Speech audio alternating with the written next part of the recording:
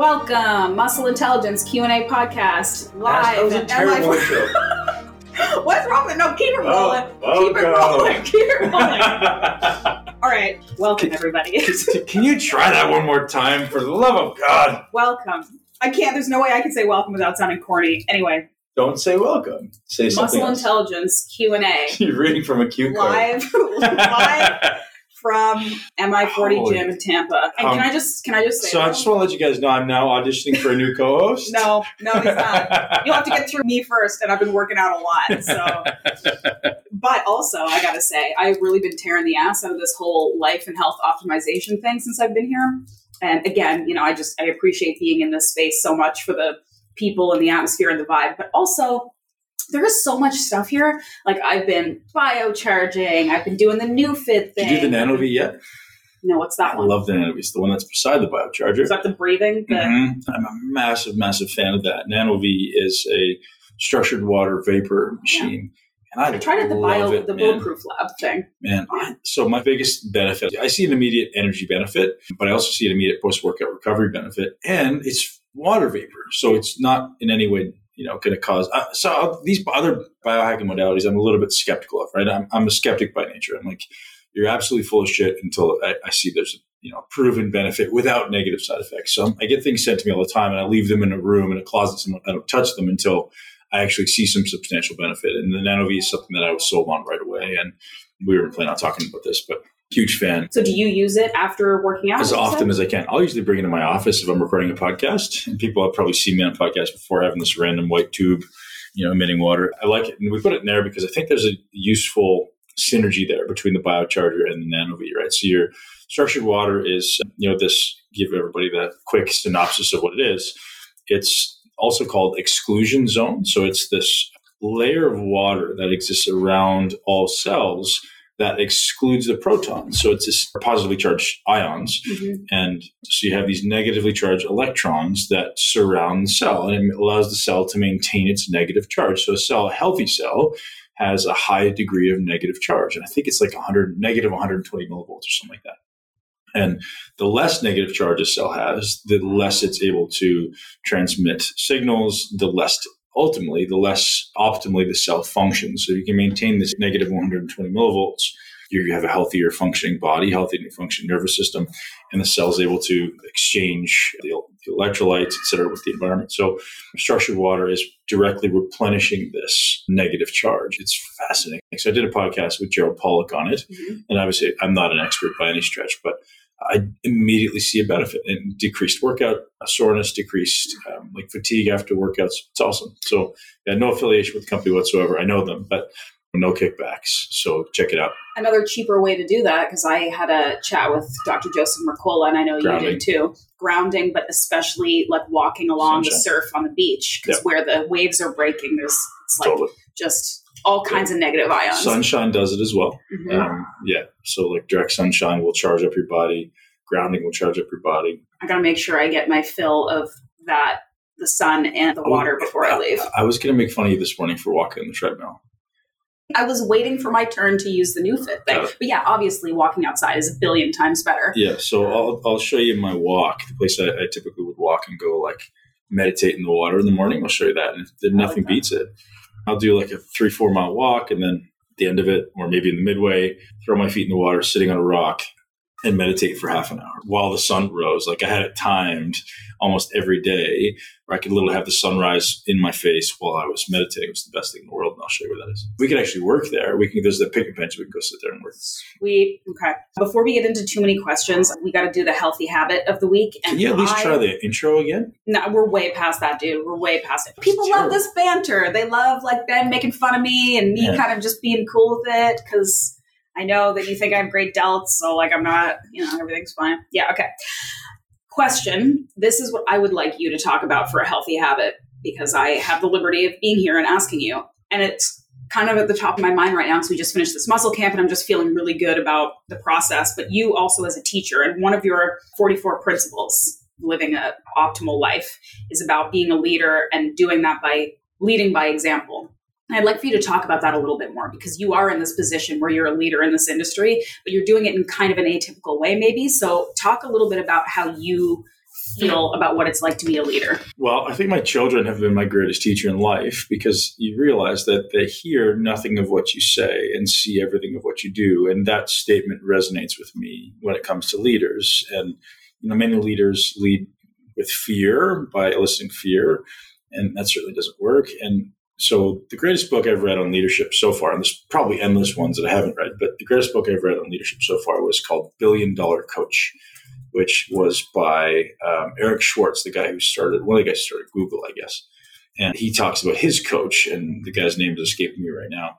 So that guy who the book is written about, I'll remember his name, Bill maybe. He was a coach to Steve Jobs and Eric Schwartz. And both of those guys attribute their success to him. So he would come into the boardrooms and he would come into the team meetings and he would lead the entire team. So his approach to leadership was very unique, because he was the guy in everyone's life who could say absolutely anything to them, including extreme profanities, calling them any name that he wanted. And these people would actually take it and respond positively. I'm not saying that's the type of leader I am, but the reason he said he was able to get away with it, or the reason that everyone else said he was able to get away with it, because it's this type of person who, no matter what he says, they knew he loved them. And that's what everyone says. He had so much love and sincere care for them that he was able to say literally anything to them. And that's what I aim to do as a leader. It's like, there's a number of facets here, right? It's like, I aim to have people know that I actually care about them so much that I can tell them the things that they really need to hear, even though they don't want to hear it. And then on top of that, living a life of harmony, right? Like, my actions match my words. Integrity. The word integrity, and I've talked about this with you, I think, in the past, is maybe the most important thing in my life now. And I still feel like I'm ascending the mountain. I still don't think I live with absolute integrity with everything in my life. I still think I'd like to get better at many things. But 2 times in my life, I feel like I've been slapped in the face with that word. I really, really pay attention to myself now, especially with my children. If I say I'm going to do something, I follow through. And I hate when I don't. And, even us yesterday had a little something that we did that, we said we weren't going to do, or said we were going to do and we didn't. I hate it. So I always make sure that I'm honest and like, hey, I apologize if something was wrong. But integrity as a leader, I think, is everything, because at the end of the day, you could lie all you want, but you guys still have to sleep with yourself. And that's big to me. And so if I have 2 words that summarize my leadership style and how people should lead, is, if you use the word love or caring, I use the word love and integrity. And if you do that, as far as setting yourself apart as a human being, you supersede 99.9% of the population, because most people are self-centered, egocentric, out for themselves. And I think even as a personal trainer, when someone walks into your facility or into your business and you say, I'm going to help you, or I want to help you, if they feel any ulterior motive or lack of trust or lack of sincerity, they're out, man. They're gone. I always say, like, I have zero judgment of anybody. So therefore, I'm more concerned about your end result. I don't give a shit what you do. I don't judge anything you do. I just care about helping you achieve a better result. And however I can convey that message and support you. And that being said, my tolerance for complaining, lack of adherence, and most people say they want to change, or most people say they want to improve, but they don't. That's fine. So what I've realized is millions now, or maybe thousands of people come into my life. The people that I actually end up helping is very, very small, because you have to actually do what needs to be done. There's still the work that needs to be done. And, most people will say, I want you to mentor me, or I want you to coach me. Or I'm like, okay, we'll go do this. Well, I don't want to do that. Like, this is the process, and people don't see their weakest link. People don't see the thing holding them back. So learning to exploit that, I'm like, hey, this is what we're going to do. But anyway, so, coming around to this leadership thing, care, don't judge, and have integrity. If I'm going to summarize my leadership in 3 simple terms, I think the caring part is the part that might be the most surprising to people. I think that there's a perception with a lot of people that to be a leader, you have to be, above all of those other things you mentioned, ruthless. Some cases that can help with things. Sometimes being overly sensitive can be problematic. Sure. But we had this conversation offline yesterday, and I was talking about the female especially, and I think this applies across the board, but the women in my life that have been leaders or bosses or just sort of authorities in any area, and the things that they have are what you just mentioned, but also that the combination of confidence and caring that means that they don't feel like they have to step over other people, put people down to raise themselves up, that it's constantly a battle for domination, essentially. Yeah. I think that if you're truly sort of confident and confident in your abilities, but also in why you're doing what you're doing, and usually that's because you care about people and you want them to be better, that's how you kind of ascend. It's not about who you can step over to get there. One thing that I learned the hard way was have the hard conversations immediately. And still, I'm not an expert at that. I'm certainly not a master of having hard conversations because I have, this aversion to confrontation from my youth. But learning to have those conversations right away. Because if they don't, they build inside you, right? And then it becomes a bigger issue and they feel it and then it becomes awkward. And as a leader, I'm so aware now, if something's wrong, I got to have the conversation right away because I don't want to create that awkward silence. I don't want to create that awkward avoidance, which is always there. And I know I do it, right? And I'm like, okay, stop doing that. Go have the conversation. And I'm getting much better now at having those conversations. Early in my career, I just would avoid it. I'm like, forget it. Don't want to have the conversation. Don't want the stress. Don't want the confrontation. Don't want the emotion. And there's still honestly people who I avoid those conversations with because I don't want to have an emotional confrontation that I'm not going to be emotional about it, but someone else will be. So learning how to tread lightly with those people that are going to be emotional or maybe not have them as part of your corporation, sometimes hard to avoid, but there's so many facets there. Like, human dynamics is something that I never thought I would have to study, right? I'm like, I'm going to become an expert in exercise. I'm becoming an expert in business. Awesome. And I can make a bunch of money. But then you realize, guess what? You got to lead people. You got to manage, hopefully not manage, hopefully lead. It's one thing I didn't expect. And honestly, now, like this kind of trilogy of things that I'm studying is literally, I want to become better and better at the body and getting great results. I want to become a master of business. And then the thing that you didn't think about is now you got to be a leader. And I actually think I like it. I like the responsibility, but it's also, time management is a huge issue. Like, how do you become an expert in all three of these things? Who knows? Work in progress. I'll keep you posted on how that goes. Keep me posted on how that goes. I'll let you know how it's going.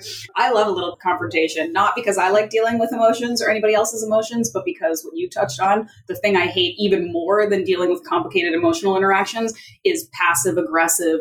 It's the worst. I don't know if that's like a Canadian thing because people value that. People value being passive aggressiveness because it's like you're not being aggressive. You're not confronting people and forcing them into an interaction. So the sarcasm. Oh my God. And just like, hey, do you think maybe you should be doing this instead of just be direct with me? Like, I would rather you be a little bit abrasive, but direct so that I know what I'm getting. Yeah. But our whole culture doesn't work like that, right? Like you have to tread on eggshells to be like, I'm going to hurt this person's feelings. Well, this goes back to that anti-fragile thing. It's like, if you can't handle someone directly communicating with you, like that's your problem. That's not the other person's problem. Isn't there a book now called Fuck Your Feelings? I think I should be the author. Yeah. There's a lot of books with the word fuck in them these days. Yeah, it's funny. Anyway. It's a trend, right? Okay, but I do like that. I just want to bring it back around. That was one of the 44 principles, one of your most popular podcasts, by the way, where you talk about all these principles. And that the concept, I think a lot of people want to be leaders in their life, and people probably, especially who are listening to your podcast because they're attracted to your leadership style. It just goes back to, again, maybe not trying to force yourself into a leadership role and just living your truth and what you think is best and leading by example. I think that's a really important thing for people to internalize. Yeah, one of the comments I get most, and I'm so grateful for this, and it wasn't necessarily what I intended this to be, but everyone says, hey man, I'm so grateful for your honesty and your unbiased approach to everything you do, and this desire to be really, really healthy, live a really long life, and still be a strong man, still be a strong leader. And I think that wasn't kind of what I set out to be, but that's maybe just who I am or who I'm aiming to be. And I'm so grateful for everyone who reaches out and gives us that feedback, because that's really what it is, right? I don't often define, what my mission is, but it's like, I want to be really healthy, but I also want to be able to do what I want to do when I want to do it. And that means, like, if I want to run, if I want to swim, if I want to jump out of an airplane, I want to be healthy enough to do it. I still want to look great. I want to feel great. I have a great sex life. I want to have all these great things. So what does that look like, right? So healthy from the inside first, and then look awesome from the outside second, and all those other things fall into place. Mm-hmm. And I think that is ultimately the mission and the message here behind the podcast is, there isn't a lot of people yet, I don't think. Maybe I'm sure there'll be a lot of imitators, like there often is. People just clarifying this message around what does it look like to be a healthy, strong male in this day and age who lives with integrity and actually optimizes every aspect of life. I guess that's probably going to be a not insignificant portion of this mentorship thing that you're working on. That's it. Yeah, that's exactly it. It's like, well, like I said, it's this idea of, understanding the body and being able to elicit a result for anybody. And I really believe I can do that. There's certainly some things that I'm not an expert in, but for the most part, unless you have some massive genetic deficit or physical ailment, I can get more or less anyone whatever result they want if they're willing to do the work. And then it's business. Okay, well, how do you elicit a result of growing somebody's business by 50 to 100% in a short amount of time? Well, that's relatively easy too, because that's just looking at the blind spots, right? It's like that's, I read a lot of business books and it's looking at, okay, what are the basic foundational principles that people don't apply? It's so much easier than you think when you actually have gone through it. And the final one is like, hey, how do I lead? Because I run into this a lot with my career mentorship clients. It's like, hey, man, I'm having a hard time. I've just scaled my business and now I've got, 12 to 20 employees. And what do I do? Like, I'm having this person's fighting with this person. I'm like, oh, okay, well, again, it comes back to exactly what we just said is like, have those conversations now and let them know you care. And people usually fight amongst each other and you can't stop that. But what you can stop is them kind of turning back against you, because that often happens. First, they'll fight each other. I'll go, well, F him. He's not getting in the middle of this. He must be the root of the problem. And they'll turn on you. And so making sure that everyone knows that, and I say this oftentimes, I'm on your team, right? Like, I want you to succeed at everything. So what can I do to help you get better at this job? What can I help you get better at making more money or whatever, right? You take that approach, and that's the first question I ask, whether it be a client or a mentorship client or someone walks in the gym, how can I help you? That seems to be very welcomed by people, right? People are very, hey man, like, oh wow, this person actually cares. And because it's sincere, we tend to do pretty well with creating a strong relationship, creating a bond. Speaking of strong men, how was hot yoga this morning? I didn't do it. Oh, you didn't go? No, because my daughter woke up early. Can you take kids to hot yoga? Yeah. No, I would love to. I think they should do kids yoga classes. But at least here they don't. My little niece who lives outside of Tampa, they have her after school program has yoga for babies and it's adorable. It's the cutest thing. For whatever reason, this is yoga for babies, but then between like 3 and 9, it kind of falls off. She's like 3. I don't know. I can't find anything. I can't find anything for like my daughters. It is a fantastic idea though, to start implementing that. Even like father-daughter, mother-daughter, like I would love that. Yeah. Absolutely. And we used to do it. So when she was very young, we used to do it. And it was basically just like, hey, come sit on my lap and we'll sit here and breathe together and stuff. But I mean, even talking about the other day, talking with a fat fueled family about their unschooling process and how they kind of manage their day and what's important and how they lead or inform or encourage the learning processes of their children. And just talking about some of the things that are important for kids to learn, even if they're going into a traditional schooling system.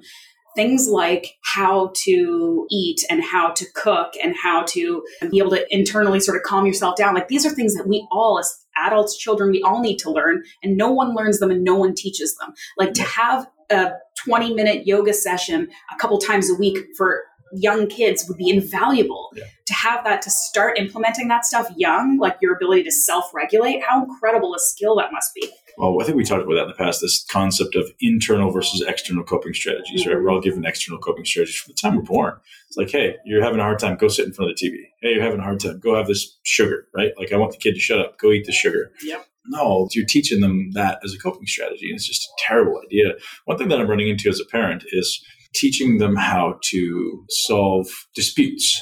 So, this person thinks this person thinks this, or that's my toy, give me my toy back. And they just start lashing out at each other. And so some parenting books you read say, just let them hash it out together so they can learn their strategies themselves. But I'm like, well, if they don't know a strategy, how are they going to figure it out themselves? Like, the strategy of children is I'm going to punch you in the face, or I'm going to hit you over the head with this toy. Or scream and cry and try to get you to figure it out. So, I'm actually dealing with that now, and that's really interesting. And both my kids are relatively well-adjusted, but they have their moments of like, he took my toy or she took my toy. And if I had some strategy that I could just break that focus, so I kind of just get in the middle and then distract them a little bit and then have them talk it out. But I don't have a good strategy, but it would be great if I did to, help them with this emotional control, because and then they'll take that for the rest of their life, and this conflict resolution thing that dad taught them when they were 6. Yeah. I mean, I think, again, not having kids, I feel like I have to tread lightly on this kind of conversation, but being somebody who comes from a large family and just being interested in learning in general, I think the thing that I took from that conversation with them, and I know you guys have talked about this in the past too, that was so eye-opening to me was the idea that kids are not they are not a different species. They're just little young human beings, right? And why should we put different rules or ways of learning on children than we do on adults? So one of the big concepts around the way they teach their kids is it's what they're interested in, right? Because you can't force knowledge on anybody. And this is something I think that you embody on the podcast is I'm not going to try to force any kind of behavior change or learning on anybody. If you're not willing to accept it or ready to hear it or interested in hearing it, right. What's the point, right? Like you come to the lesson when you're ready. Right. And the same goes for kids. Why would you sit them in a classroom to stare at a wall for 4 hours and teach them stuff that they have zero interest in? There's many reasons why it's done, right? Sure. One, parents need to go to work. Two, yes, they're trying to get people to conform. Like we want our kids to crave acceptance. And that's part of that book that I was telling you about that I often talk about your erroneous zones is we're so indoctrinated in this need for constant acceptance. So you go to school and you can't do anything outside the lines. You can't possibly get up out of your seat. You're going to get in trouble. So you're just indoctrinated into this world of I have to receive acceptance or I'll be outcast. Yeah. I hate that concept. So when I homeschooled the kids, it was always about discovery. It's like, hey, what do you want to learn today?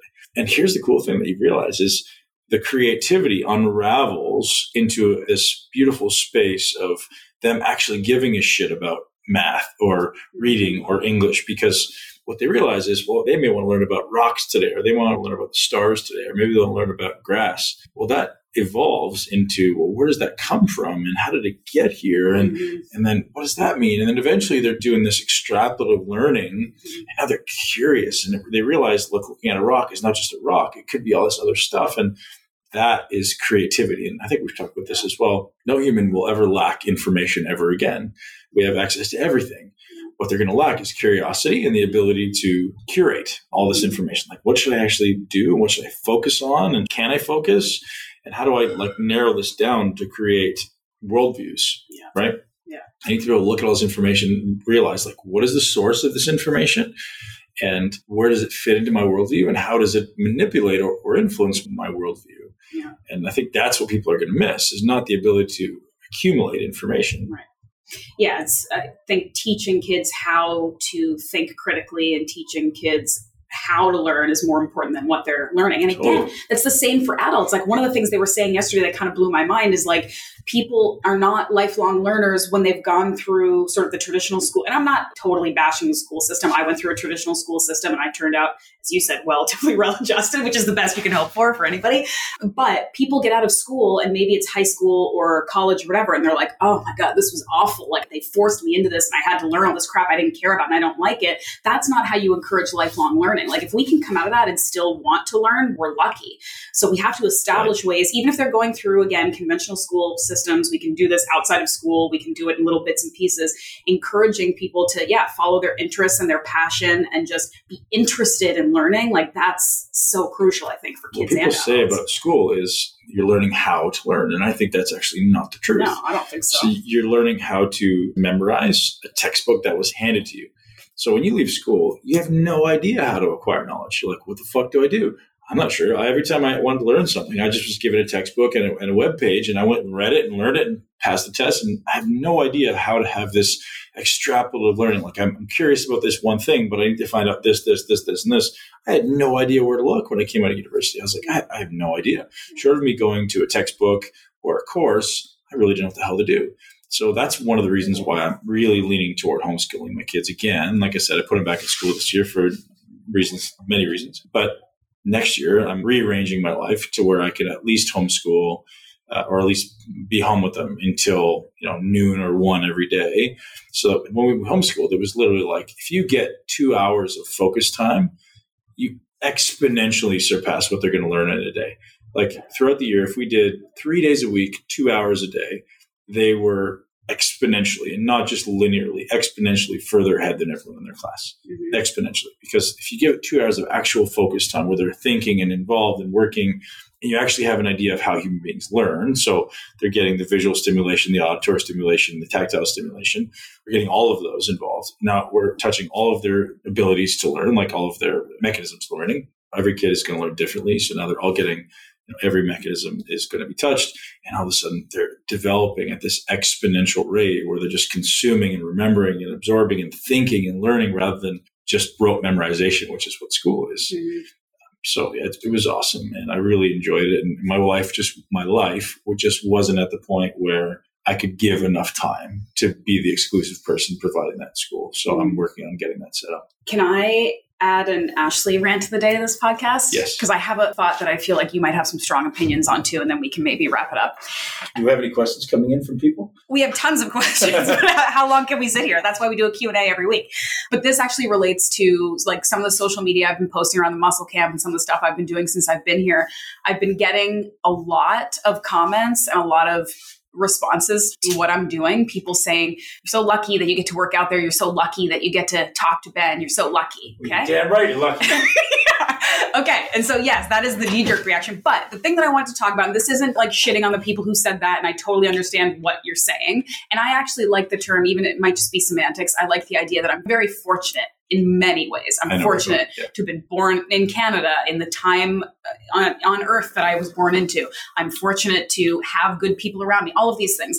But I've always bristled at the term lucky because people use lucky as a reason why someone else is successful and they're not. Like, I have bad genetics, right? That's exactly. You're lucky that you have nice long muscle bellies. Yeah, thank you. I do actually. But no, I don't like the word lucky at all because people aren't lucky. People find themselves in a situation. Yeah. People don't see the work that takes to get to the point where you suddenly look lucky. Like you're super successful on the, Olympia stage. You're just lucky because you have good genetics or you met the right person at the right time or you did whatever. There's no such thing as luck. It's the hard work and the perseverance and the dedication and the being open and willing to taking risks and saying yes to things. I didn't stumble across you on the street and say like, hey, can we talk on the podcast? And then here I am. That's not how it worked. I work hard in my job and I try hard and I meet people and I network and I'm good at things. Like that's how I get successful. It's not luck.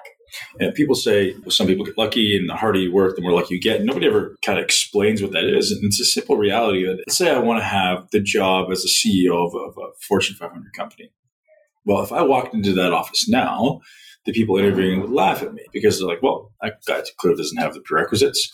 But if that's my objective, and I know that's where I want to be, well, what do I have to do to get there? So what does the person who's currently there, what do they have? So I'm going to start building my skill set, building my knowledge so that when I walk into that office, the first thing they go is, how can I hire you? Right? I want them asking me. So this idea of creating your own luck. It's like, find out the end destination. Well, this is what I want to do.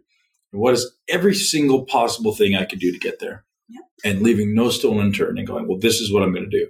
So if I want to own a multi-$100-million company, well, what do I have to do to get there? Right. So I have to be a great leader. I have to understand business. I have to be great at communicating. I have to be really great at my craft, et cetera, et cetera, et cetera. So it's this idea of creating your own luck and then actually quantifying it, right? Like, what does that look like? Well, I've heard that statement 1,000 times, but nobody's ever explained it and I've ever taken time to think about it. It's really just that. It's like, when someone walks into a job interview, someone wants to work with me and they come in and they're super prepared and I can see their ability to execute this job is amazing. Hire them in a second. They're doing me a favor by working here, right? Working with you has truly been a pleasure because you're so good. You're going above and beyond. You're doing amazing things. That's amazing to me. If I get 100 Ashley, I'm the happiest guy in the world. No, nobody would be that lucky. Right, exactly. You know what I mean? Like, it's like people who are proactive, take initiative, getting shit done when they're supposed to. Like, that's really not easy to find.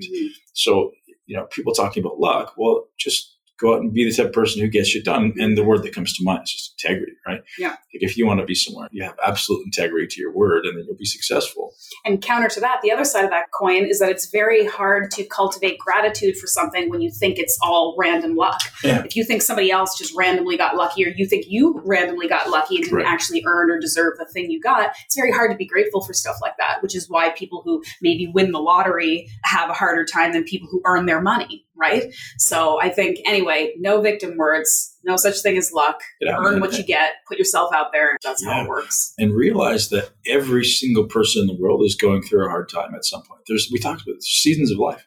There's going to be struggles and you smile and go, great, because that means I must have something I need to get better at. If something in your life is going poorly, by definition, there's something that you're not good at. Amazing. This is fucking great. How can I get better at this as fast as possible so I can then move on to the next struggle and the next obstacle? Because that's life. There's something we all suck at. And the more voraciously you attack that with energy and vigor, the faster you can overcome it and get to the next one. And the next one's bigger. You go, fuck. The best analogy is when you climb a mountain, right? First time I climbed a mountain, I was like, oh, sweet. There's the summit. I can see it. We're going to get there. You get there, you go, oh shit, that's not the summit. And you see behind it, there's another one that's exponentially bigger. And you're like, oh my God, I don't know if I can do this one. I'll do it. I'm just like one step at a time. And then you get to the top of that summit. You're like, oh my God, there's another one. Like, this isn't even the real summit. This is just like one of the foothills. And you're like, fuck, let's go again. You never think about the top. You can turn around and look how far you've come and you take the next step. And that's it. And there's certainly a point where you're like, oh my gosh, I don't know if I can do it, but I know I can take the next step. And that's all it is. That's life, man. That's why I love mountain climbing, because it's like this perpetual desire to get to the top that just seems to never, ever, ever come. Yeah. I don't know where the metaphor comes into about once you actually get to the top, coming back down is also even harder usually. Well, but then you're looking at on the way down the mountain. Well, that wasn't that bad. And you're looking at the next one. You go, well, that one over there is bigger. So that's this accomplishment thing. I've got this internal gratitude of like, I did this eternal self-worth maybe. Yeah. And you're like, gosh, I achieved this thing. And now I can go do that one. Like, fuck this mountain. I crushed you, mountain. I'm going to go to the next one, right? And that's where you're getting this constant reinforcement of achievement. Yeah. And that's what causes success. It's just this small accumulation of micro achievements in life. And the mountain metaphor is one of my favorites. Yeah. Okay, let's ask one crowdsourced question, because I've been really selfish today, just asking questions that I wanted. This one's kind of like a quick one, but it's less about the answer. I know could be, it depends, but this is more about what you would do right now. So if you want to get super shredded and lean right now, would you go for like a carb cycling, more traditional bodybuilding macros approach, or would you do keto? How much time do I have? Like a traditional sort of bodybuilding prep, say like 12 to 16 weeks. With the objective of having the best possible physique at the end, like I want to be muscular or just lean? I would say the priority is lean. Like if you lose a little bit of muscle, you sacrifice it for lean, but like you want to maintain your muscle mass as best you can and be healthy and look good. I'll give a Ben answer. Some people are really well suited for keto based on, I believe, a number of factors. There's a genetic predisposition to using fat better as fuel. There's also a genetic predisposition to using carb better as fuel. There's that as a genetic predisposition, which is going to influence your internal state, right? So you have person A, person B, they both use nutrients differently. Then you stack on top of that, there's stress. And if someone is very sympathetic, meaning they're always stressed, they're going to burn through more carbohydrate. So maybe they need it to modulate their stress. So that person would lean that way. Person who's a little more calm, doesn't get stressed, maybe they use fat better as fuel. So that person would lean that way. The next level is how hard do you train? So if you're someone who trains really, really well, like really, really hard, you're going to go the carbohydrate way. If someone who doesn't train really, really hard, or doesn't really have the ability to contract muscles really well, you're not an expert, you're not doing the MI40 muscle intelligence stuff, well, then you go to the keto, right? Because you just don't have the ability to get into that high level anaerobic place, right? So that's kind of how I decide. If you come into my world and like, hey, which diet do I do? That's how I decide. Well, if you're just okay at training, we're going to keep carbs a lot lower because you're not producing that much energy. You're not burning through that much energy. If you're really, really good at effort, you need carbohydrates. And like I said, then there's the genetic component, then there's the stress component. Like, where's your HRV? Hugely high HRV. Let's put you over here in the ketogenic state because you don't really need carbohydrates. Your body's relatively good at modulating stress on its own. If you're really low HRV, you have a huge amount of stress. Your body's not very good at modulating on its own. So let's give you some carbohydrates, which will modulate stress. Mm-hmm. That's really how I approach it. So, for me personally, it depends on the cycle of the year. If I'm under a lot of stress, I add carbs back in. If I'm not, and if I'm not getting a lot of exercise, or if it's not very sunny outside, then I'm going to be mostly keto. So it has to be very strategic rather than just like, hey, I should go keto because it's keto. Like, that's dumb. No, well, what works for you? And here's the other thing. It's going to change. It's going to change often. And if you go through a period of higher carbohydrate where you feel like your body's doing a good job modulating cortisol and stress comes down, switch into keto for a while and your body will adapt to that. So there's a lot of different things that play in, and microbiome, environment, light exposure, sleep, like all of these things have to play in. Otherwise you're guessing. This cop out of, I don't have really good genetics or I don't get really good results. Bullshit. Like, everyone can get results. You just don't know what the hell you're doing yet. And that's what I'm trying to teach within my mentorship, is like how to have that critical eye to know, well, someone walks into your world. I have no idea where I should look, but I have the skill set to ask the right questions to tell me where to look, right? And you're only looking for one lever. Like, if you walked into my world and you go, Ben, I want to do a bodybuilding show. I'm like, okay. So I'm going to ask questions around stress. I'm going to ask questions around sleep. I'm going to ask questions around your training, around your current nutrition, around your genetics if I can, and see what is that one thing that's a massive elephant in the room. And if I change this for Ashley, it's going to be the biggest shift in her body composition. So most people in the world, it's definitely my nutrition. No, it's not. Why? Because nobody eats 8 million calories a day when they're not stressed out, right? Like people eat because they're stressed. People eat shitty food because they're stressed. So if we can get rid of your stress and your sleep, my belief and my experience says we get rid of your shitty sleep and we fix your shitty sleep and we help you with some stress coping strategies, internal strategies like we just talked about. All of a sudden your desire to eat isn't so great. Like you actually enjoy eating good quality foods because you're not trying to compensate and cope with like just having shit tons of sugar that make you feel better temporarily. Mm-hmm. That's often my strategy, right? And stress can come from endless number of places, just even your environment, right? Sitting in blue light all the time can crush you. Being in front of your computer and TV all the time will crush you. So those things are important. I actually really like that answer. There's a lot there that I did not consider. I thought it was more just like, okay, well, are you a woman or do you have a lot of fat to lose? There's so many other elements that go into. Are you a bro? Yeah. Well, I am, but I don't like keto. Okay. Or you don't like keto? No, I don't like keto. We've had this conversation. Oh, yeah. I have a lot of reasons why I don't like keto, and people ask me about it a lot because I talk about it a lot because everybody else is interested in it. And I'm like, most people with more muscle tend to avoid keto because you have so much muscle, which is a metabolic machine. So your body can burn through carbohydrates better. My biggest problem is how much muscle I have. Really, it's just such a burden. Okay.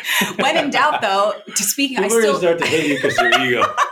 They know that I'm very self-deprecating, I would hope. Anyway, but I still am a big fan of high-quality fat. So like when in doubt, you just kind of douse everything you eat with delicious olive oil, like Ben style. Is that how Ben does it? I don't leave my house without olive oil. It's true. So every meal of my day. I just love that you carry around your own fancy olive oil. It's amazing.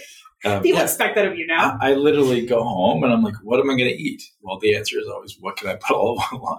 What can't you put olive oil on? That's the real question. I wouldn't put it on my kids' food. Like for breakfast, they're going to have like a gluten-free sandwich with an egg and bacon. Like that might be pushing it. But for you could drizzle a little olive oil on there. Well, yeah, I would do like avocado toast with some poached eggs and then load it in olive oil. Yeah, my breakfast every day, though, is literally the same thing. If I eat breakfast, is some type of meat, wild meat, and some type of vegetable. I don't measure olive oil, but if I did, I'd honestly say it's probably in the realm of 60 grams, maybe more. Like I just kind of wet the whole thing. Liberal dose. Yeah. And then when my body composition starts to slip a little bit, I'm like, I just literally pull back on the olive oil. I'm better. I get 50% or more of my calories from olive oil and peanut butter. Really? That's it. What's your peanut butter brand? Just anything natural. Natural, organic, glass jar. Always no plastic. Okay. Is that discount for Fresh Press still good? I know that it's like there's like a limited run, but I think we still have. Well, it depends. How many people have been using it? Yes. Yeah. And because they have a limited supply. Okay. And the website's GetFresh35. Yeah. And there's no code, right? No, there's no code. You just get your first bottle for $1, right? And everyone who's tried it, I'd like to hear if someone didn't think it was the best thing I've had because we just can't be friends. I've had a couple people respond because, I talk about it too. And I've had a couple people tell me like that, that really spicy, but that spicy taste, which is the high polyphenol content, which means it's actually a fresh, nutritious product. But they're like surprised because they've literally never tasted that in olive oil before. I'm like, so you've actually literally never tasted real olive oil that wasn't old and rancid. It's crazy. Or 60% something else, right? Which is a real big issue coming out of Italy. Right. They're cutting it with other shitty oils just to save the cost. And there's another thing that, this TJ brought to my attention. It's not just, is it olive oil, but when was it pressed relative to when it was harvested, right? So sometimes those things are harvested, shipped somewhere, and it could be months before they actually get pressed. So the freshness depends on not only when do you consume it, but when was that olive pressed relative to its life cycle. They're literally picking, pressing, they're on site. I mean, I had no idea. I think I told you this. I had bottles of fresh pressed olive oil 5 years ago, and I just thought it was like everything else. I was like, I don't need olive oil. Like I'm a bodybuilder. I don't need this stuff. And then one day, I think it was after I just retired, I just decided I wanted a salad or something. I'm like, let me try some of this olive oil. Maybe one of my friends had come over or something, and I tried it. And I was like, what is this? And I had probably 12 bottles because I was a member of this thing for a long time. Maybe one day I'd watch the Food Channel or something, and I decided to impulse purchase, Yeah, exactly. Tends to happen when you're dieting. Yeah, and I had probably 12 bottles of stuff. And I was like, I don't know. So I tried it, and it was just like, what is this? Like, why didn't somebody tell me about this stuff before? So everyone who orders it's gonna thank me for us, you. It really is a different product. It's like the best red wine versus grape juice from a box. Truly. So we went out for lunch last week with the team here at the gym, and I ordered a glass of wine. Actually, one of the gym coaches had just done a bodybuilding contest. He goes, "Oh, can we have a glass of wine?" I'm like, "Of course, man. Let's share a glass of wine." I ordered what I thought would have been a nice bottle or a nice glass of wine, and it tasted like it was from a box. And I just let it sit there. I'm like, I can't do this. It felt like it hit my heart to have bad red wine. Mm-hmm. But yeah, shout out to Fresh Pressed Olive Oil, Get Fresh 35 from Muscle Intelligence. You guys are going to love it. And if you do, let us know.